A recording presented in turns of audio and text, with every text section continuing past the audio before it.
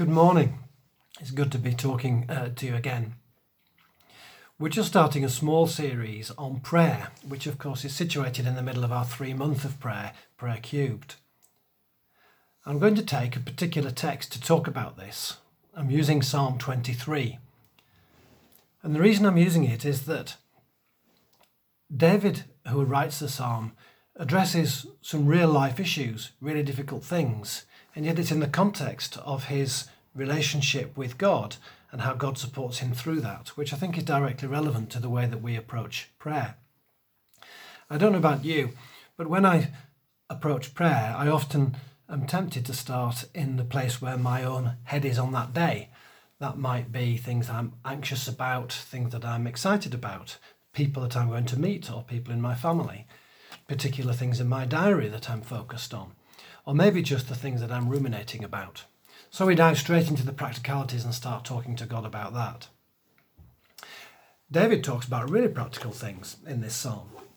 Psalm 23, 4 and 5 says that even though I walk through the valley of the shadow of death, I will fear no evil. For you are with me, your rod, which is a sign of or symbol of God's authority, and your staff, which is a symbol of God's support, they comfort me. You prepare a table before me in the presence of my enemies, and you anoint my head with oil, so my cup overflows. So David's facing real things here. The valley of the shadow of death, the real challenges, the really difficult things that we face, whether they are literally death and health, or whether they are more metaphorical big challenges or things which cause us to really struggle. And also victory over his enemies, which were him political enemies or military enemies, really physical, present, threatening things. Paul tells us in Galatians that our chief enemies and those that we are battling against are the spiritual authorities and dominions over which we can claim authority in God's name. And David has victory over these things. God brings him a feast in front of his enemies, which is a symbol of victory. God is with him so that he has no fear when he's walking through the valley of the shadow of death. But of course, that's not where David starts, not in these practical things that he has to face day to day and the big challenges that he faces. So I'm going to go back one step in the psalm to verse 3, where it says that he guides me in paths of righteousness for his name's sake. So the first thing just to capture there is God is doing these things for the sake of his name and bringing glory to his own name. Yes, it's a psalm of comfort for us in difficult situations, but actually God is showing his own glory through the way that he operates in our lives. And he does it by leading us in paths of righteousness. So that could be moral righteousness, the way that we behave, whether we're complying in our lives with God's principles and standards of righteousness and of holiness. That can also be translated in the original, being led in right paths, i.e. on the ways that God wants us to be, in the place where God wants us to be, going down routes that he wants to take our lives. Equally, being led in paths of righteousness can be equated, if you look at the way the word for righteousness is used in other places in the Old Testament, with God's peace or prosperity. In other words, his presence bringing us blessing in our lives. So God leads us into those places, and as he leads us down his right paths in right living, into places of his blessing, so when we face real difficulty, we can face it with no fear because his rod and his staff, they comfort us, or we can overcome the enemies that we face in our spiritual and everyday lives. Well, that's great news. But it doesn't even start there.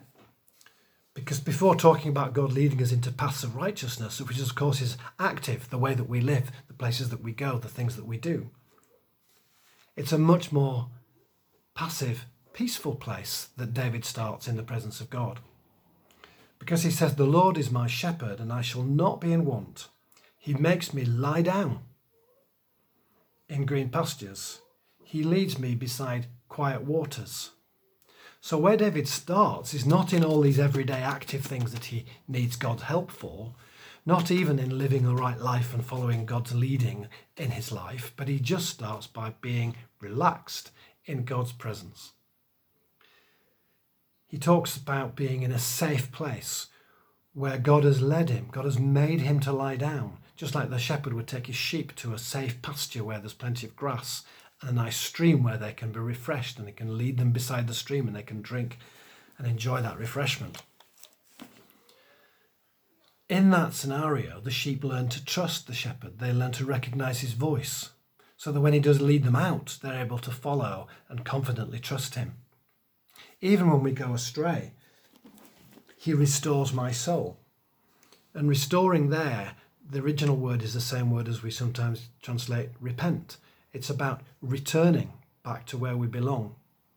So he restores our soul back to where it belongs, back in his presence. So actually, although David talks about really difficult things and it's a psalm of comfort about God being with us in difficult times, where that strength, where that victory comes from is by being in the presence of God. Pete Greig, in his book How to Pray, which is a great book, talks about being slightly mocked by a monk when he talked about creating the 24/7 prayer. The monk was saying, so how do you know when you've prayed enough if you're going to pray every hour of every day? But imagine if that hour that you pray, he said to Pete Greig, was just time where you settled in the presence of God, communed with God, focused on his word, meditated on who God is and what he says in particular parts of the scripture, so that God is so much part of who we are and part of our relationship with our prayer life is centered around our relationship with God. Then we're so close with him and walking with him, perhaps I could say in paths of righteousness, that the rest of our day is a life of prayer. We're able to naturally bring to him those difficult and challenging circumstances, so that our whole prayer life comes out of initially just being in the presence of God. So I want to encourage you, when approaching prayer, do as in fact Pete suggests in this book, start with pause, which is what the P in prayer in the book is for. What does that mean in practical terms? My suggestion is that I've got 3 particular ways in which I've done that. One is, at the moment, I will sit in our lounge when I first get up and just read a passage from the Bible, or maybe a psalm or another passage, and just get the thought that God prompts me to as I'm reading that. Then I go for a walk. I've been going for a walk for about 20-25 minutes, and I'll be deliberately mull on that on that passage, or focus on just thanking God and praising him for who he is, so that I'm in his presence. Then that becomes part of who I am during the day. And yes, I will pray about things as I go on that walk, but the focus is being on the presence of God. That's when I just have a short time. Sometimes I'll take longer in order to just spend time reading the Bible, maybe reading a Christian book, maybe just reflecting on what it's saying, maybe taking a particular word or verse in that Bible passage, just to focus on God and who he is. At other times, I've taken longer. I used to go to the cathedral regularly when we could, and perhaps spend an hour. There are times when I spent half a day just walking, reading gravestones even, reading a book, writing down what comes to mind, and God's really been able to speak to me about things in my life and my situation. So I'd encourage you, whether you've got 2 minutes at the beginning of a prayer time, whether you've got a big chunk of time to God, start by getting into the presence of God. I think other people who will speak on this may talk a bit more about ways of doing that and ways that they've found.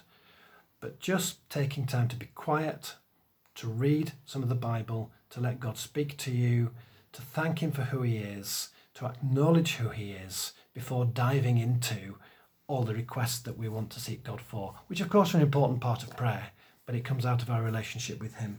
Let the Lord be your shepherd so that you won't be in want. Let him make you lie down in green pastures. Let him lead you beside quiet waters. Let him restore your soul, so then he can guide you in paths of righteousness for his name's sake, so that even though you walk through the valley of death, of the shadow of death, you will fear no evil, so that he will be able to prepare a table for you in the presence of your enemies, so that goodness and love will follow you all the days of your life. And finally, let's bring this psalm round to just finish off by saying, we've started in the presence of the Lord, but the whole purpose of what God does in the rest of the psalm ends in the final verse. I will dwell in the house of the Lord forever. May you dwell in the house of the Lord forever.